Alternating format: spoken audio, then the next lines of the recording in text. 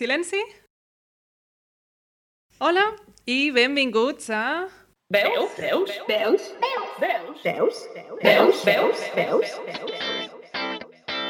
Serà segurament caòtic. Us presento. A l'altra banda de l'Skype, com sempre, però en un lloc diferent, tenim l'Andrea. Hola! On estàs? A l'altra banda de l'Skype i estic a Suècia, més concretament al nord de Suècia, a Umeå. O sigui, podent escollir almenys algun lloc de Suècia, te'n vas al nord. Bueno, no començaré aquí a ficar-me en Suècia com faig sempre. I al meu costat... Ja estic nerviosa. Torno a tenir l'Helena, que està molt nerviosa, Com encara sempre. que ja és el tercer podcast, i podria començar a estar més una mica més tranquil·la. suelta. I... Sí. Però no. Bueno, donat el nostre èxit de seguidors, que potser en tenim com 6. 15, Andrea, 15. 15? Uau, ara em poso nerviosa jo.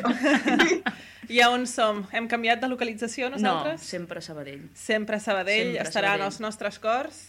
Jo sóc la Laura, com sempre, m'he autoescollit per conduir el programa. Sí, tal qual I va ser així. benvinguts al tercer programa, que no sé si teníem fe d'arribar tan lluny. Ja fa molt poquet vam publicar el primer programa i va ser un super èxit. Podeu Èxit trobar rotund. al nostre Twitter les reaccions de diversos mitjans de comunicació. Sí. Sí, sobretot deixeu uns comentaris al Molt Twitter o al SoundCloud o a l'Evox, sigui el que sigui que escolteu. Deixeu uns comentaris per saber que almenys algú ens ha escoltat. Bueno, només si són comentaris, però potser positius. Si És ens heu de igual. destrossar, potser no cal. Tota no? publicitat és bona. Sí.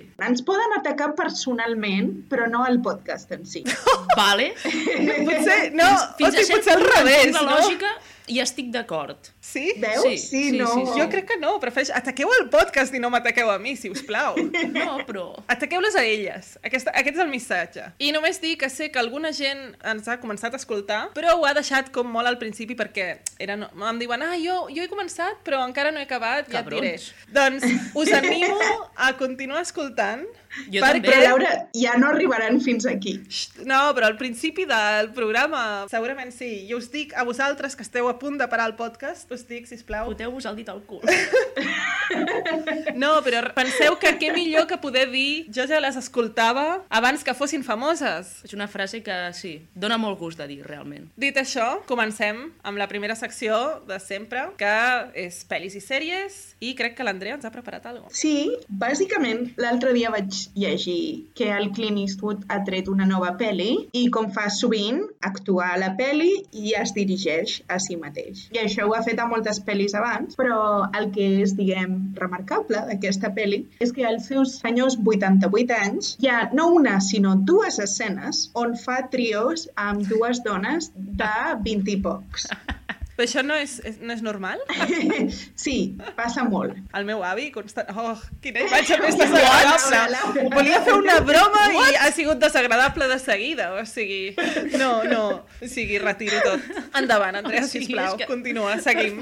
Volia parlar de la gent que s'autodirigeix i llavors he estat pensant en diversos exemples. El primer que va fer pensar és en el Bradley Cooper, que acaba de fer la de Star is Born i també és la primera pel·li que dirigeix i, evidentment, ell té un paper superprincipal i tot. I sí que trobo que aquesta gent que ja és famosa i que ja pot actuar en altres papers diferents, em sembla un cas molt diferent del cas, per exemple, de la Mindy Kaling, que té la seva sèrie, que es diu The Mindy Project, que també la dirigeix, la porta ella, és la showrunner i tot, i ella hi actua, però clar, no hi havia abans sèries amb protagonistes d'orígens indis o bàsicament amb protagonistes que no siguin blancs, no n'hi ha gaires. O sigui, això és que et dona l'oportunitat de crear personatges i donar una representació que no s'ha donat abans. Això és veritat, sí. O sigui, estem pensant sempre en primeres pel·lis, però bueno, no és el cas del Clint Eastwood. No, i bueno, també en això sí que s'assembla al Woody Allen, el seu personatge serà el de sempre, no? A la nova pel·li que ha fet. Així en plan una mica sexista, una mica racista, però en plan entranyable de que és racista i sexista perquè no ho sap fer millor o perquè és d'una altra generació. Sí, no ho sé, però el que sí que tinc clar que em sembla malament és que al final sembla que s'ha muntat com per poder això, filmar-se amb dos actrius joves tan intrios, o sigui, falta saber en quin context és això, però no em crec que pugui ser molt natural. El context és, la seva nova pel·li es diu The Mule, pues és d'això, d'algú que transporta drogues, i és ell. Llavors, en els dos casos em sembla que són com trios amb prostitutes del món d'aquests, de les drogues i tal. Però, clar, no he vist la pel·li. El que sí que he vist a les crítiques, del que més se'n riuen és bàsicament de que sembla que hagi anat tot molt bé i molt fàcil, i que potser quan algú té 88 anys no funciona tot tan fàcil. Bueno, però el cine de representar prostitutes satisfetes amb els clients té història llarga que dius, vale, molt bé, sí, o sigui... Sí, és veritat. Bueno, o sigui, no sé, és molt gran, per encara estar fent aquestes coses. A veure, això és que... Com es diu els que tenen o sigui, odi contra la gent gran? No vull ser així, però... Abuelofòbios. Pues això, no vull ser així, però... Fòbicos, perdó, abuelofòbicos. Sí, gràcies, Helena. O sigui, m'he equivocat. Em fa pensar que no deu estar a tope de les seves capacitats. Ui, no sé, jo crec que estàs assumint molt, La pel·li, jo els crítics que he vist la posen com unes 3 estrelles de 5, normalment, algo així, o sigui, no la posen malament, tampoc. Sí, d'acord. Bueno, fòbia en els abuelos tinc. Tu? Aparentment. Ah, eres tu la que... Vale, pensa que anaves a dir algú que... Vale, no, res, no ho he entès. No, però és que estava pensant en una altra cosa i... Què estaves pensant? No. Oh, sí, et distraiem a tu. És broma. Jo estava pensant només en algun altre exemple, però no és el primer cop que dirigia, tot i que es va presentar molt així, però aquest últim any, el 2018, es va parlar bastant d'aquesta pel·li A Quiet Place, un lugar tranquil·lo. No es pot fer soroll, no? Exacte. I és el John Krasinski dirigint-se a ell mateix i a la seva dona també. O sigui, jo entenc que et pot resultar mitjanament més fàcil si ets tu i algú que coneixes molt bé. També és molt raro perquè és com la teva vida personal que es barreja amb la vida professional, però a mi em va agradar molt la pel·li, així que jo estic satisfeta. Sí, sempre serà una opció pels actors que volen dirigir-se a si mateixos i al final suposo que hem de jutjar el resultat. Exacte. Més que el fet en si de que s'estiguin autodirigint. Quina gran conclusió. Jo us portava una llista de pel·lis avui, no de què he estat veient, sinó, bueno, al primer podcast vam comentar que les comèdies romàntiques estaven ressorgint una mica. I un altre gènere que estic bastant contenta que estigui ressorgint és el de pel·lis adolescents, així mitjanament comèdia, o sèries també, però ben fetes, que no sigui com superestúpid i que es puguin disfrutar mitjanament. Us volia fer com un resum de pel·lis i sèries del 2018 que entren en aquesta categoria, que us recomano perquè a mi m'han agradat. Vale. Podríem començar amb una que de fet és del 2017, però a nosaltres ens va arribar el 2018, que era Lady Bird. Sí. Va arribar als Oscars, va guanyar un Globus d'Or a millor pel·li musical o comèdia. És una pel·lícula d'adolescents i això, prou significant, és més una coming of age movie, no? Però ja comença a marcar que aquest tipus de pel·lis estan també recollint una mica més de reconeixement. Bueno, perquè estan canviant una mica el format, no? Perquè les coming of age normalment sempre eren molt de nois, descobrint com ser adults, i ara estan fent bastantes més de noies coming of age. Sí, també pot ser. Després, una altra pel·li que va sortir el 2018 és la de Love, Simon. Ah, aquesta l'he vist. Que vam veure l'Helena i jo juntes aquí. Ens va agradar. Sí. Ens va agradar, era maca. Bé. En aquest cas sí que és una coming of age, diguéssim, d'un noi gay que encara no ha sortit de l'armari, diguéssim, i és una mica bastant història d'institut, els seus amics, una mica la seva família, i molt agradable de veure, molt ben feta, recomanable. Estava bé. I llavors hi ha una de les meves preferides, pel·li de Netflix, que estic recomanant massa perquè aparentment a la gent no li està agradant tant quan la mira, que és To All the Boys I Loved Before. Però a mi em va agradar tant com em vas dir que m'agradaria. A mi m'agrada molt, és una història molt simple, però ben feta, els visuals són supermacos, molts colors pastel, i el protagonista noi és un amor de noi, i la protagonista noia també representa una cosa que normalment no està molt representada a les pel·lícules, que és una família asiàtico-americana, diguéssim, no sé com s'ha de dir.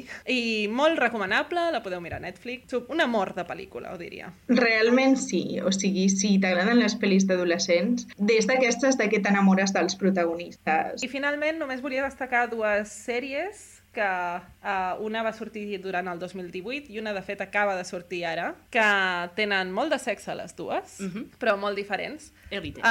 Élite! Yes! Bien! Élite, sèrie espanyola, molta repercussió internacional, adolescents, rics, del cagar. misteri, però està ben feta, a mi m'ha agradat, me la vaig veure superràpid, o sigui, em va alegrar perquè hi ha molta gent fent cine i fent tele a Espanya, però molts cops el talent se'n va en produccions internacionals, però m'agrada veure que finalment es fan coses també espanyoles, ben fetes, i que poden arribar a altres països i agraden. Sí. I finalment l'altra sèrie, de fet recomanada per unes amigues que són molt amigues de l'Andrea, ens van insistir molt que veiéssim Sex Education. Jo l'estic veient ara. Doncs jo ja l'he vist, m'ha agradat molt. Hi ha algunes coses problemàtiques que podem parlar, però crec que els punts a favor són molts més que els problemes. La meva problemàtica no és sobre el contingut, de fet, perquè em sembla prou graciosa. I tinc una miqueta el mateix problema amb Élite, que és que allò no és Anglaterra. És un institut americà que d'alguna manera s'ha teletransportat a Anglaterra, perquè res no funciona així a Anglaterra. Però també vaig llegir que tot això era deliberat. O sigui, que Netflix, per arribar a més audiència, prefereix que siguin com... Això ho entenc. Coses que puguis reconèixer d'altres referències cinematogràfiques. Exacte. Doncs a mi, no, el meu problema venia més del personatge protagonista femení, que em sembla una mica massa estereotípic en algunes coses i que no... Manic Pixie Dream Girl, totalment. Sí, exacte, i que podrien aprofundir una mica més i no em sembla que ho acabin de fer, però m'agrada molt en general la representació que té i que el personatge masculí principal representa una masculinitat no tòxica, gens tòxica, i molt ben fet, i amb el seu millor amic, que és homosexual, té una relació molt maca, o sigui... I en general està molt ben feta i també és això, totes les escenes de sexe que n'hi ha, perquè va d'això, no són sexis, són gracioses en general, com ja és el sexe molts cops també, però em va agradar. I la mare del protagonista és la Gillian Anderson, que era de l'Expediente X, no? Exacte, és l'Scully de l'Expediente X. Com controlo, per favor? I ho fa superbé el seu personatge, m'encanta aquesta dona. Doncs això conclou la meva llista de continguts adolescents d'institut en què podeu tornar als vostres anys. Segurament, no sé, per mi menys feliços, però... Sí, no, és veritat. No són els millors anys de la nostra vida? Per alguna gent, però millor que no ho siguin, perquè vol dir que has anat a més. Bueno. Vist així? Ara tothom vol una adolescència amb misèria, si ho mires així. Doncs podem entrar a la següent secció, vegetarianisme. Dámelo mío. Històries del vegetarianisme. Històries del vegetarianisme, mare de Déu. Per Helena. Anava a dir... Sí, no, merda. No sé si no, però està en el meu user handle, o sigui que no passa res. User? User handle. User? I el de dir així paraulotes on air, com ho portem? Jo crec que en dic prou. Paraulotes punt sí, paraulotes punt no. O sigui, jo sóc molt fan. Soc molt fan de les paraulotes. Vull dir, és que parlo sempre dient molts tacos ja, de normal. No em podria censurar a propòsit. Podem pujar la versió explícit i la versió censurada. Tal canción de reggaeton. Vale, jo avui porto un superguió preparadíssim. Si poguéssiu veure el guió de l'Helena... Ara li estic ensenyant per Skype, és brillant. Em sembla una llista de la compra. És un paper que no sé ni és una 4 o una 3, bueno, no sé què és això. O sigui, una 4 no és... Una 5, no. Una 5 tampoc és. Una 6 comença a ser. Sí. No, jo només volia comentar coses que amb clau d'humor. Amb clau d'humor anem a fer unes risses de la merda de món on vivim. No, coses que se m'han comentat després de dir que soc vegetariana. Llavors hi ha gent que vas estàs xerrant i ja no estàs ni pensant en això i de cop et salten amb alguna frase per qüestionar-te una mica el que estàs fent, no? Molt bon efecte sonor, Laura. No calia això, potser ho has de repetir. T'has precipitat a l'efecte sonor i no ha quedat bé, però bueno. Llavors, una mica perquè m'ajudeu també a pensar quines serien les respostes més correctes davant d'aquestes frases. O sigui, necessito la vostra col·laboració. Podem insultar? Sí, es pot insultar lliurement i si considero que us heu passat, doncs sí que potser es treu i ja està. Vale. Però no, es pot insultar bastant lliurement perquè al final aquesta gent es mereix que els insultis a la cara fort. Vale? Llavors, la més rara i surrealista em va passar que estàvem en un dinar familiar, no diré quin familiar va ser, ja ho sap ell o ella qui va ser, i llavors jo estava amb el meu plat vegetarià mentre mentre tothom estava menjant carn al meu voltant i tenia una birra al costat, que era la beguda que estava prenent. I davant de el meu menjar vegetarià i la birra, em va preguntar si carn no, però cervesa sí. Què tindrà a veure una cosa amb l'altra? No sé. Com respondríeu a això vosaltres? Jo respondria amb... És que a mi només em surt imbècil com a resposta, saps? Ni voldria formular-ho. Jo crec que una resposta adequada és tirar-li la cervesa per sobre. Vale. Però és que davant de tanta absurditat no pots respondre més que no sigui insults, crec, a la gent. Però bueno, jo vaig dir sí i vaig seguir menjant i ja si està. No vas descobrir si hi havia una lògica o no. No, perquè és que no n'hi pot haver no cap. I bueno, i vaig Però seguir t'ho va menjant. dir amb to de curiositat? No, era un to de me voy a reír de ti y de tus creencias. De tus creencias? Sí. És la teva religió, el vegetarianisme. Sí. No, però o sigui, el to era clarament no que l'intrigava realment saber com aquestes dues coses es podien solapar. Pots portar el teu familiar Sí. de convidada No. al podcast i li fem preguntes sobre això? No, perquè clarament no em cau del tot bé. Ara queda gravat per sempre, això. Escolta, tu em vas dient frases de merda a la cara, És normal, és normal. em vas caient malament. Cert. Vale? Llavors, hi ha un altre que realment aquí sí que veig la lògica darrere, però també es calla't la puta boca, perquè ningú t'ha preguntat. I llavors jo estava fent una birra un dia, en un lloc, i estava, anava vestida, òbviament, com sempre solc anar, i duia unes sabates com sempre solc portar. I eren unes sabates que sí, són de pell, que me les vaig comprar fa 5 o 6 anys. De fet, són aquelles que vaig comprar amb tu, Andrea la Roca, saps? Que això fa la vida i mitja. Ja. Sí, fa molt. Sí, i encara duren. Podem no parlar d'experiències que heu tingut plegades sense mi? Gràcies. Vale, aquell dia que vam anar a la Roca, doncs no, vale. Això de fa la vida i mitja que jo en aquella època em fotia carn a por doquier, vull dir que no passarà res. No t'has de justificar. No, però vull dir que va ser una compra de fa temps i que com encara duren, pues, les faig servir. I jo entenc que sí que en cert moment em vaig plantejar què havia de fer amb aquestes sabates, però vaig decidir que les seguia portant perquè estaven bé i al final, pues... Al final, si estan comprades, millor utilitzar-les i no comprar una altra cosa que potser té un altre procés darrere que tampoc t'agrada. Sí, i que al final és això, vull dir, si ja les he comprat, em segueixen anant bé, i és que van molt bé, doncs les porto i punt, no? No, i llavors bàsicament la frase va ser algo en plan, com ho portes això de no menjar carn i portar sabates de pell? Home, jo crec que hi ha una resposta molt... I és en plan, com portes tu lo de ser subnormal. Exacte! Veig que molt bé, saps? Veig que superbé. Em sembla una resposta molt adequada. Perquè, sincerament, jo no m'haig de justificar perquè jo això ja m'ho he pensat, he decidit el que he decidit i ja està, és que deixa de qüestionar-me la vida, per favor. Una altra resposta en línia amb les meves opcions que dono, tirar-li les sabates pel cap. Sí, i dir cómetela. Cómetela. Exacte, no menjaves carn, pues ja està, és el mateix. Te gusta la... Sí.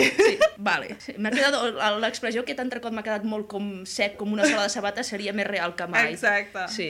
Llavors, altres coses que se'm diu, això ja és més de tant en tant, trobo algú que ja hem parlat del tema i d'algun moment em pregunta si encara em dura això. Si encara et dura. Com si és una malaltia, no? Sí, jo em pregunto, encara et dura la imbecilitat? Sí, clarament. No només li dura, sinó li augmenta. Sí, exacte. Encara et dura això, encara fas allò de lo de menjar verdures, o crec que em diu menjar enciam, d'això. A més, o sigui, com que l'enciam, com dient-ho amb menys preu per l'enciam, no? Sí, el pobre enciam que no ha fet mai res a ningú i ens ha donat el capità enciam, que és de lo millor que s'ha creat a la tele. Però, no sé, encara em dura, sí, encara em dura i potser la nostra amistat no durarà tant. Ja no durarà. No, és broma, això és superbroma. Però s'han de parar, aquests comentaris s'han de parar perquè molesten més del que sembla. I llavors l'última que tinc és que, estàs parlant amb algú que se li oblida, perquè a tothom se li oblida sempre que no menges carn. O sigui, sí, però trobo que és una mica millor que se'ls oblidi. No, però espera't, però el comentari no és aquest, o sigui, el comentari no és que se n'obliden del que soc, és el que soc. Tu què ets? Una humana. Soy nadie, és que soy nadie. No, llavors estem parlant que diu, perquè quan vagis als Estats Units et podràs fotre un bon entrecot, no sé què, i llavors dic, no, que no menjo carn, diu, se't queda mirant, no? I l'únic que se li podés dir és, però per un dia no passa res, no? Vale, doncs no sé, què dic jo això? Què dic? Sí, o sigui, quin tipus de comentari és aquest? O sigui, jo crec que literalment aquest comentari el que vol dir és que passes pel forro dels collons les meves creences, si creus que per un dia, o sigui, et sembla que és algo estúpid que faig i que tampoc té molt sentit, si per un dia puc no fer-ho, això ho deixa clar, Llavors, segueixo en la línia de tu ets imbècil i ja està. Te n'adones molt quan deixes de menjar carn de lo imbècil que pot ser la gent, fas com una selecció de... Vull dir, que ja ho veus més o menys, no? Sempre, que la gent és bastant idiota, però, joder, queda més clar. Però bueno, no sé. Després sempre hi ha, però, el típic amic que et sorprèn realment i penses, doncs, molt bé, gràcies. Això no som nosaltres? Quina pena, estava pensant el mateix, però... Òbviament vosaltres sempre m'heu recolzat, però això ja has d'esperar, això no em sorprèn. De res, Helena, de res. Gràcies, Andrea, gràcies, Laura.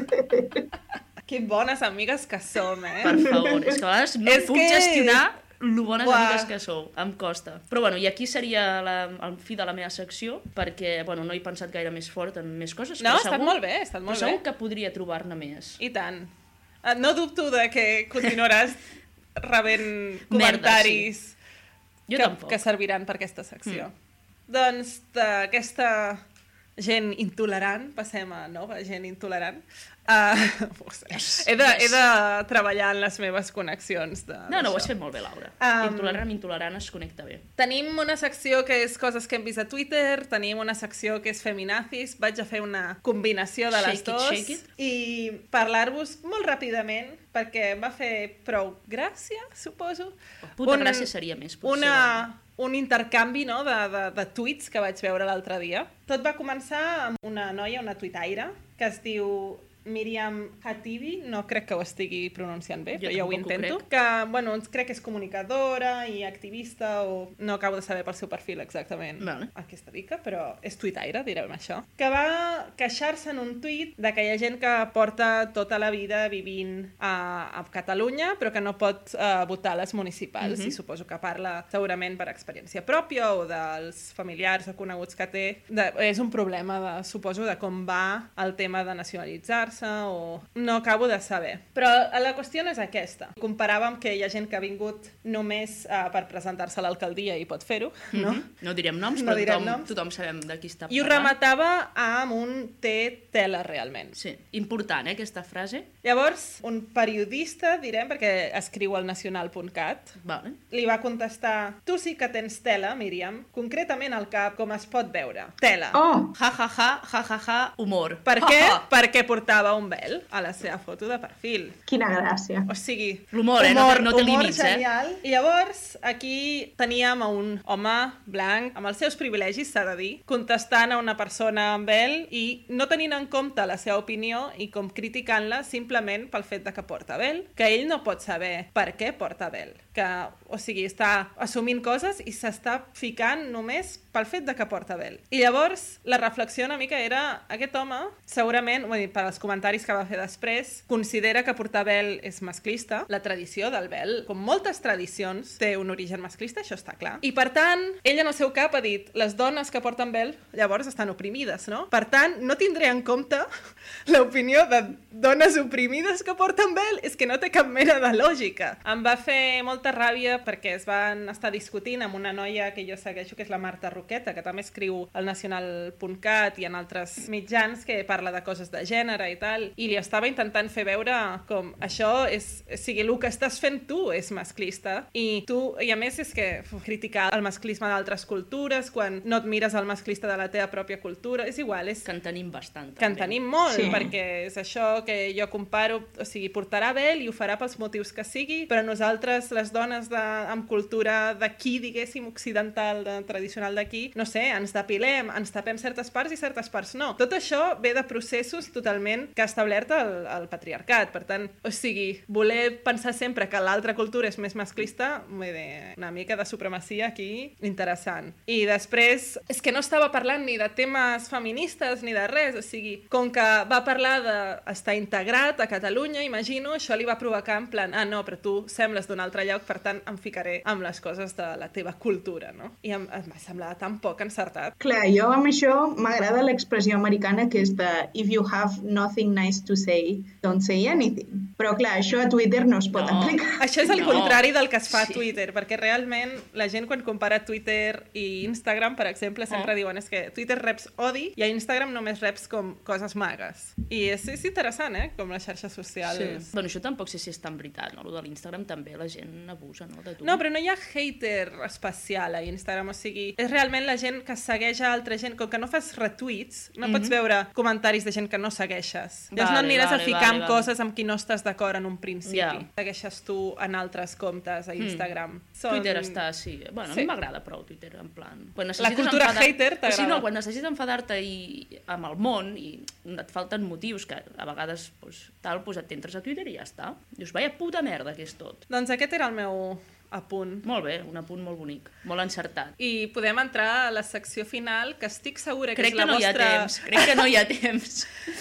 És la favorita, preferida dels oients. Sí, bueno, jo he sentit gent que realment ha dit que era la que més els havia agradat. Que és... un puto drama. Urgell? Urgell? Ho és tot. Ai, per favor. A veure què? No. A veure què? A veure, va. O sigui, mira, jo vaig a donar la meva història. És que l'altre dia em vau escriure per WhatsApp i em vau dir: hem anat a veure la competència i a l'Helena li ha tocat un lot de caves i si vas als últims minuts del programa sentiràs a l'Helena. I jo ja emocionada, pensant, jo que sé, que potser 4 minuts han estat parlant amb l'Helena. Entrevista en profunditat. Què faràs amb aquests caves? Sí. I jo vaig i busco el programa i el busco online i poso els últims 4 minuts i van parlant i no surt l'Helena. I els últims 10 segons... Et vaig dir els últims 20 segons, no sé què, i l'Helena diu, Helena Sabadell. De Sabadell. I dic, bueno, per sentir això, vull dir, jo ja sé que l'Helena viu a Sabadell. Per sentir això ja la truco i li dic, Helena, on estàs? Exacte. O sigui, sí, la història és aquesta, vam anar a la competència... Sí, moltes risses, recomanable. Ja us posarem el link. Podem fer un exchange amb la competència, nosaltres el recomanem amb ells i que ells ens recomanin a nosaltres. La gent que descobrirà la competència gràcies a nosaltres. Sí. Si ho féssiu per qualsevol motiu, feu un tuit i ho expliqueu, que l'heu descobert per nosaltres. Això. Vale? I taguegeu a la competència i a nosaltres. A lo millor ens cauen més caves. Doncs sí, això, l'Helena va guanyar els caves que sortegen al final. Sí, però carn no? Exacte, és que, de veritat, sort que no ho sabien els de la competència, perquè si no m'haguessin donat el lot. Clar, quan et toquen els caves has de dir qui ets i d'on vens, i llavors l'Helena estava molt tensa, s'ha de dir. Sí, o sigui, jo estava en plan, tot el programa, allà, superrelaxada, quines moment putes dels caves. Em cau el tap de suro, bueno, que és un paper arrugat. Spoiler! I ja em vaig tensar, o sigui, vaig notar com se'm tensava tot. I la meva cara, aparentment... Era igual que quan gravàvem el primer podcast, o hem començat a gravar ara. Però avui m'he portat molt millor, no us queixeu. I tant, ja comences a... Però aquesta secció va de queixar-se de tu. Ja, és veritat. Això és veritat, merda, és que no ho he entès encara com funciona això. Però no, sí, en qualsevol cas va ser un moment molt tens, em vaig posar molt nerviosa i... Bueno. I a més això, ara ho podem fer servir en el nostre màrqueting, no? En plan, de la col·laboradora de la competència. Sí. Jo crec que realment podríem treure'n alguna cosa d'això.